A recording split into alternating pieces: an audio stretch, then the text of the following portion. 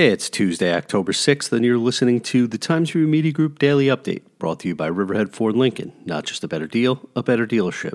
The Riverhead Industrial Development Agency on Monday granted tax exemptions to 331 East Main Street, LLC, a proposed four-story, 36-unit market-rate apartment building. The development is also expected to receive final site plan approval from the Riverhead Town Board on Tuesday, although a resolution on the agenda for the meeting indicated that the town is no longer seeking to have the historic Norton House preserved by the developers. The IDA approval grants tax exemptions for mortgage recording tax and for sales tax on materials used in the construction of the apartment on East Main Street, which is where a Subway sandwich stop had been located. The approval also calls for a property tax abatement in the form of a 10-year payment in lieu of taxes that gradually phases in the tax payments. Southold officials Monday unveiled a $49 million tentative budget that would pierce the state tax cap in 2021. Supervisor Scott Russell delivered the plan during a special town board meeting where he explained how a mix of pandemic-related funding shortfalls and increases in mandated medical costs led to the increase. Mr. Russell said the town's medical costs are expected to increase by over 20% to $1.3 million. Employee retirement costs are also projected to increase by $600,000, a 17.2% hike.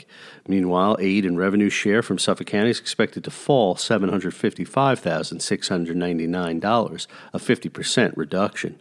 State funding will be reduced by at least 20%, he said. The supervisor estimates a 3.1% tax increase, which exceeds the state's limit, would be necessary. A member of a violent criminal enterprise based in Riverhead who was partly responsible for a 2015 murder was sentenced Monday to 20 years in prison after he pleaded guilty to racketeering in February.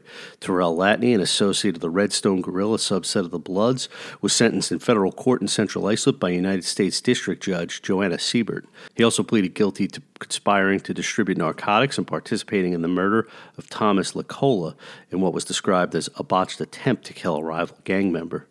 The Shelter Island 10K will not be held this year. The popular event, now in its 41st year and previously set for November 7th, has been pulled from the schedule. The 10K committee pulled its application from the Shelter Island Town Board after receiving a number of comments from residents expressing concerns about the race at a time when the COVID-19 pandemic has led to continued social distancing. Expect cloudy skies and a chance of scattered showers today with a high near 69 degrees according to the National Weather Service. The low tonight will be around 58. I'm Grant Parpan, and that's our update for Tuesday. Check back for more news throughout the day. Once again, today's report was brought to you by Riverhead Ford Lincoln. Not just a better deal, a better dealership.